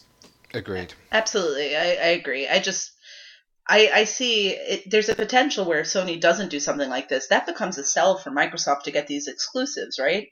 So you're going to make more money when you develop it with us because, you know, you're going to keep getting these returns from it.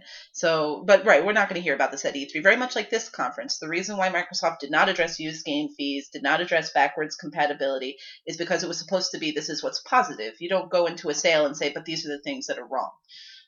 So you're right about E3, but we're going to hear about this as the months go on toward release. Yeah. Rich, any thoughts on the used game? Well, I just want to echo what Michelle said, really. People seem to think this is Microsoft that are going to be taking all the cash here. If this is coming, it's coming because the publishers want it. And if the publishers want it, then it's not just going to be the Xbox One that has these, it's going to be the PS4 that has them too. So, jumping ship on the strength of this, not even announcement, this rumor, it seems absolutely absurd to me. Yeah. So the other rumor that kind of got spread about, and then we're still not quite clear on, is the always online. Obviously, there was a huge firestorm on Twitter months ago about how the Xbox One would always need to be online, and this came right around the time when the SimCity crisis happened for EA and they're always online. And I think it's really important that we still don't have clarity on whether or not your Xbox One is always going to have to be online, or if it's going to need to check in with servers every once in a while. But I think it's really important. Steven Totilo from Kotaku made a really good point in speaking with Adam Sessler from Rev3 Games, that there is a difference between always on, meaning the system is never fully powered down, versus always online, which is still murky. I think we have a little bit of clarity that some portion of the Xbox One is always going to be drawing power, therefore it is always on, but there is no clarity to this always online bit yet. And I think that's something that there is some speculation out there that it's going to be up to the game developer and the publisher whether or not they want these online checks. So again, this could be much more on the software end than the hardware end. Mm-hmm. Yeah. I understand the always online thing. It definitely doesn't have to be always online. There is a regular check-in that needs to be done, but they haven't said how regular that is. There was some rumours that it was once every 24 hours, but that seems to have been retracted now. So it's going to have to connect to the internet at some point, just to verify the games you bought or your saves or whatever it is that it has to verify. But while it's not connected, you will still have some functionality. Obviously, you won't be able to play multiplayer games, but there's a load of stuff that goes without saying that you're not going to be able to do. But certainly, play Blu-rays, play single-player games, you will be able to do for a certain period of time. Yeah, and someone suggested that a lot of this non-information really just became free market research. It was a good way for Microsoft to look and gauge what was going on. Certainly you don't want a firestorm like this, but as angry as gamers get, we also tend to have pretty short memories about things. I think pretty much after every major conference, there's been a major meltdown, and I'm going to switch to this console, and I'm giving up gaming altogether, and we're all still gaming. We all still buy whatever consoles we would have bought in the first place. I don't think, again, they wanted all the negative publicity they're getting from this from gaming spheres, although I've not seen big articles about this on CNN or Yahoo. This is definitely a gaming sphere thing. But it seems like they may be changing on the fly. This is something that still could change right up to release, is how much you're going to have to do this online checking in. Yeah, so, I think you're right. I'm not sure they've decided yet. I don't think so either. And I think that's kind of the big takeaway from the information that was kind of disseminated in this post-press conference, feeding frenzy, is that we don't know. Like, game media, different reporters got access to different people at Microsoft who were giving different answers, and there was just a lack of cohesive messaging, which I think rankled everybody, in that we as the games media or pseudo media couldn't get a straight answer that was definitive. And everyone was saying, oh, we have the definitive answer, and a lot of times those answers were conflicting. So I think that's probably going to be Microsoft's biggest takeaway from this press conference, is that they need to get their house in order when it comes to E3. Absolutely. Because E3 was all over the place, wasn't it? Absolutely. It really was. Because E3 is going to be the spotlight on this system, the spotlight on the games, and there needs to be a clear messaging, or else they could just lose a good swath of their audience. Absolutely, because within hours after this press conference, Phil Harrison, Major Nelson, and Xbox support all addressed the, I want to say it was the used games issue, with 3 totally different answers.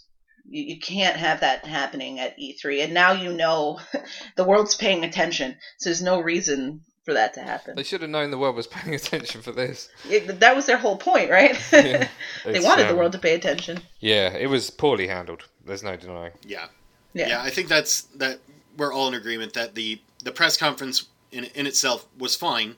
Obviously, it wasn't gamer focused, but it was fine. It showed off the new console, some of the things you could do. But the information afterwards was a total train wreck. But let's bounce back to the actual conference. There were a couple of other announcements. The one that really got me excited was 343. I can't remember her name. I apologize. They came out and they talked about the Forward Unto Dawn series, the web series, which I watched all of, greatly enjoyed. I thought it was fantastic.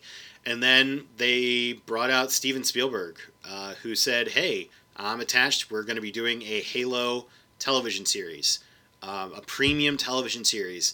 And they kind of left it at that. So I'm excited. I really enjoy the Halo universe. It's probably in my top 5 as far as my favorite universes in gaming worlds go. And I really want to see where they're going to go with this, how this is going to work. Is it going to be integrated into new games and new offerings? Is it just going to be a TV show? How's this all going to work together? Like, It really was that nice little appetizer of, here, we're doing this now, go crazy, and we'll tell you more later. So, do either of you have any interest in this Halo television product? I think if it's combined with gameplay, then I would have interest. If it's just a TV series, I probably don't. Well, I was left with two questions from it. First of all, great, you trotted Spielberg out. I mean, what's his involvement really? Like, he threw some cash behind it, or is he consulting on anything? Like, that sort of stuff he's a name. I don't know what that means for the actual show. But my second question was, what does premium mean in this context?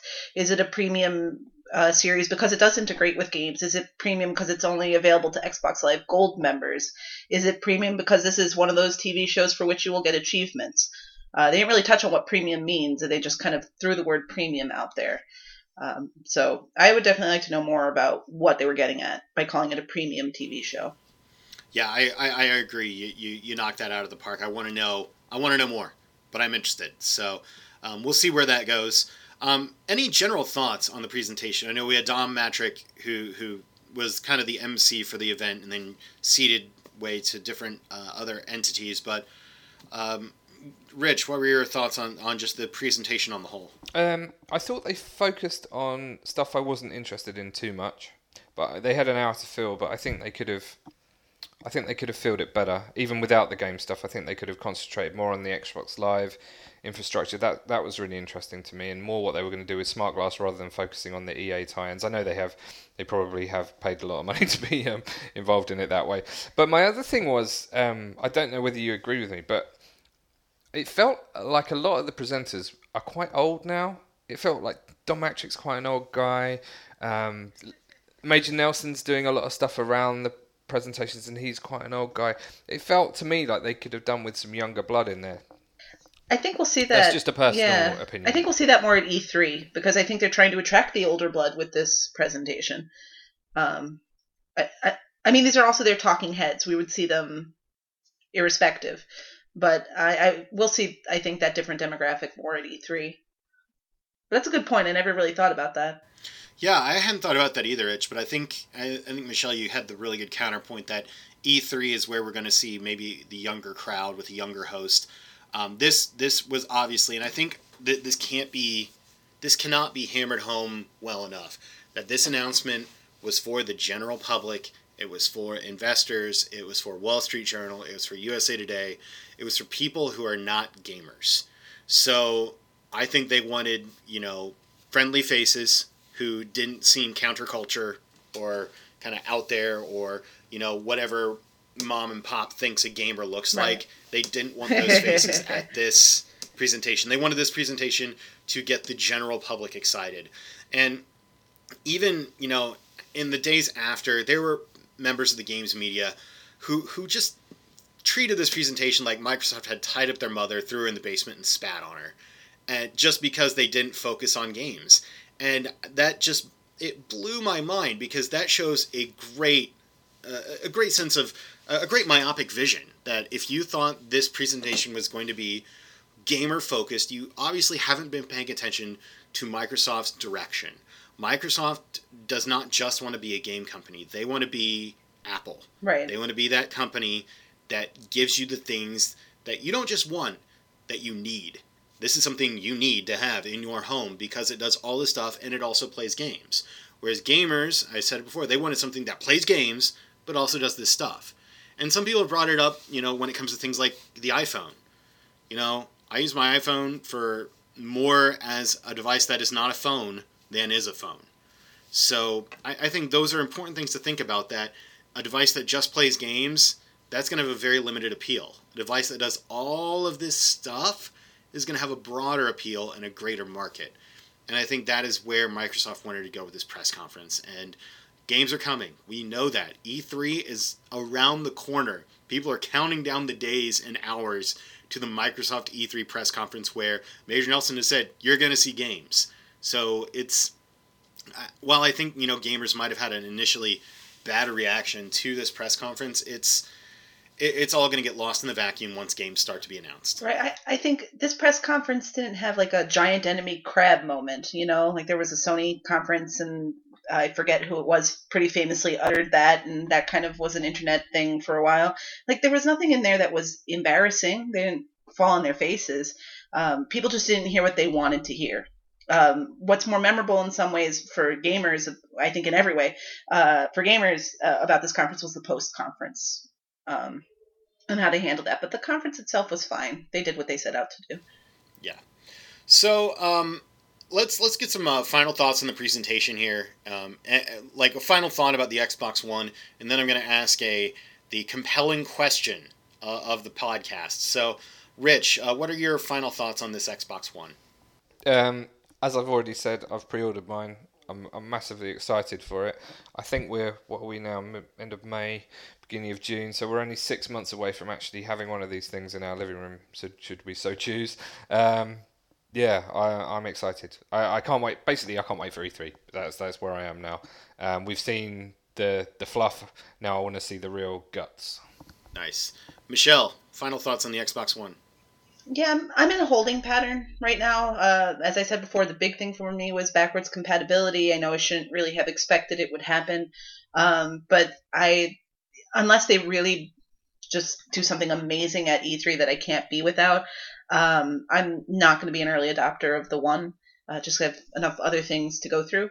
But I thought the presentation itself was good, and it showed enough of those extra bells and whistles, and I'm glad we've got that out of our systems so we can get into the gaming during the next conference. Yeah, I'm kind of on the fence. I've already mentioned that my 360 is slowly dying, so to me it's going to be, do I get a new Slim and hold off on picking up a One for a while, or do I make clean break, like Band-Aid, one motion, right off, and just get the One at launch? So I'm obviously waiting for E3. I want to see more, which kind of leads us into the current TA poll question, which was a simple question. What do you think of the Xbox One so far? And so we had 5 different possibility answers, and I've got kind of the results right up here. So answer number 1 was absolutely love it, and I've already placed my pre-order. 8.8% of the almost 6,000 respondents are in that top category. The next one, Dan, was liked what I've seen so far, but will wait until I've seen more games at E3 before I place my pre-order. That one was at 25.6%, so that's kind of, I think Microsoft wants that number to be bigger. The middle one was not impressed by the reveal. They're going to need to do a lot more to get me to buy one on day one. That was 37.2%, which I think that number is going to be massaged after E3. That's the key, isn't it? We're gonna rerun this poll with slightly different answers, but with a similar set of options, and we'll see how many people have shifted from the answer they gave here. Yeah, the next answer, Dan, was definitely waiting for a price drop on the console, 14.7%. To me, that I don't understand that answer. We don't know how much this costs yet. How can you say you're waiting on a price drop when you don't know how much it costs yet? Well, that sort of means I'm not getting one straight away, but I intend to get one in the future. Right. Yeah. I mean, what do you think this is going to cost? I mean, I think we're looking at a $500-600 console. So even if we don't know the price, I know I don't want to drop that on a console right away. I wasn't willing to drop that on my laptop, which I use all the time for work and for home. So it's a valid point, even if we don't actually know what the price point is yet. Yeah, Michelle, what do you think the price point is going to be? Just wild guess.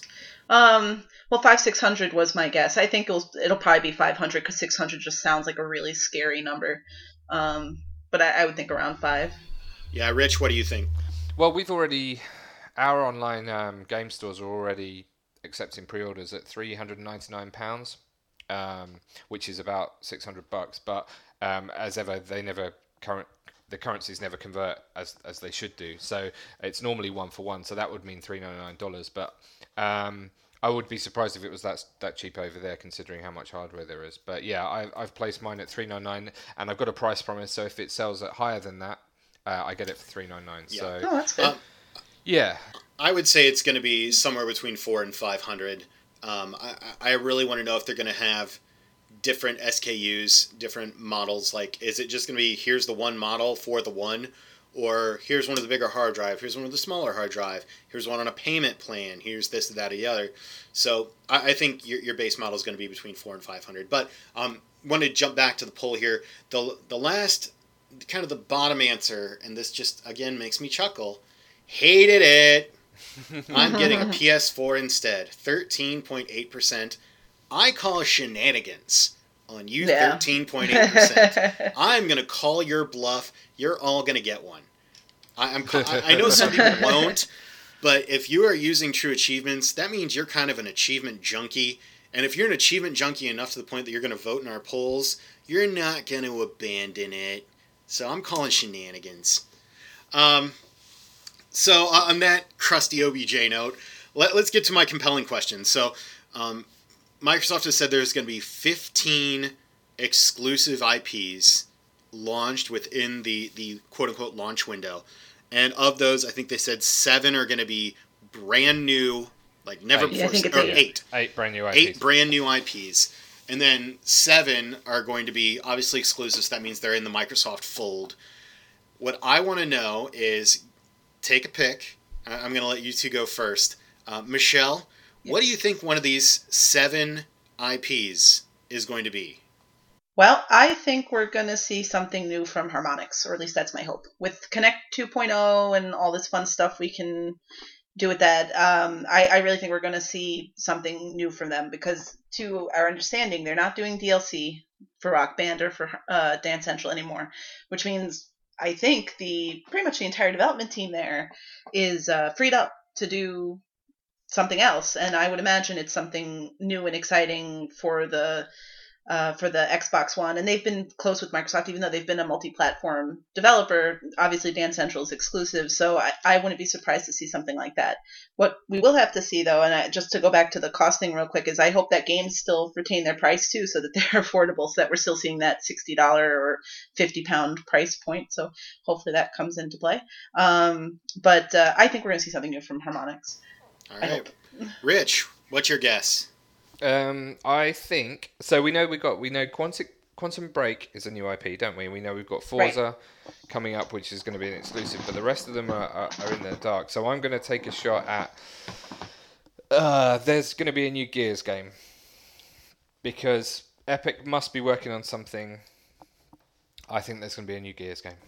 That's bold, because obviously People Can Fly did the primary development on Judgment, so Epic proper hasn't really done much since Gears 3 and the DLC as such. So I think that's pretty bold, Rich. I love that. I love that guess. That's an awesome guess. Not that I didn't love your guess, Michelle, but I'm not a Harmonix person, so. I love Michelle's guess. Okay, Rich loves Michelle's guess. Okay, so we're all. So I'll just preemptively love your guess, Jay, and it'll all be even. Okay, well that means it's 50 Cent Blood on the Sand. Yes. No, I'm just kidding. I think we've already alluded to it, but I think we're gonna see something new out of Lionhead. They haven't really done anything since Fable: The Journey, which didn't do well, if I recall correctly. I think we're gonna see Fable 4. Michelle, you already alluded to it with this perpetual online world. That is exactly what Peter Molyneux, who is no longer with Lionhead, but that was his vision for the Fable games. And I could see them making a push to make Fable 4 one of these launch window titles, because Fable is one of those Microsoft proprietary IPs. And I think that could be really interesting. If I know I had some major issues with Fable 3, just as far as stability of the game went and just general gameplay. So I may not jump right at Fable 4, but if they show me, who am I kidding? I'm going to jump right at Fable 4. If they announce that, that's kind of what I'm hoping to see. So that brings to an end our special edition Xbox One podcast. Please stay tuned regularly. We're going to be doing another podcast shortly after E3, where we're going to talk about those luscious, glorious games that are going to be launched on the Xbox One as well as the Xbox 360. Always remember, you can connect to us via Twitter, via Facebook, but not MySpace. Do not look for TA on MySpace. MySpace is terrible. We are on Friendster, though. I'm just kidding. I don't know if we're on Friendster. So if you have questions for the team, please don't hesitate to put them in the message board, the thread for the story. If you have achievement challenges for the next episode, I've already gotten several of those sent to me via PM, or you can also put those in the thread.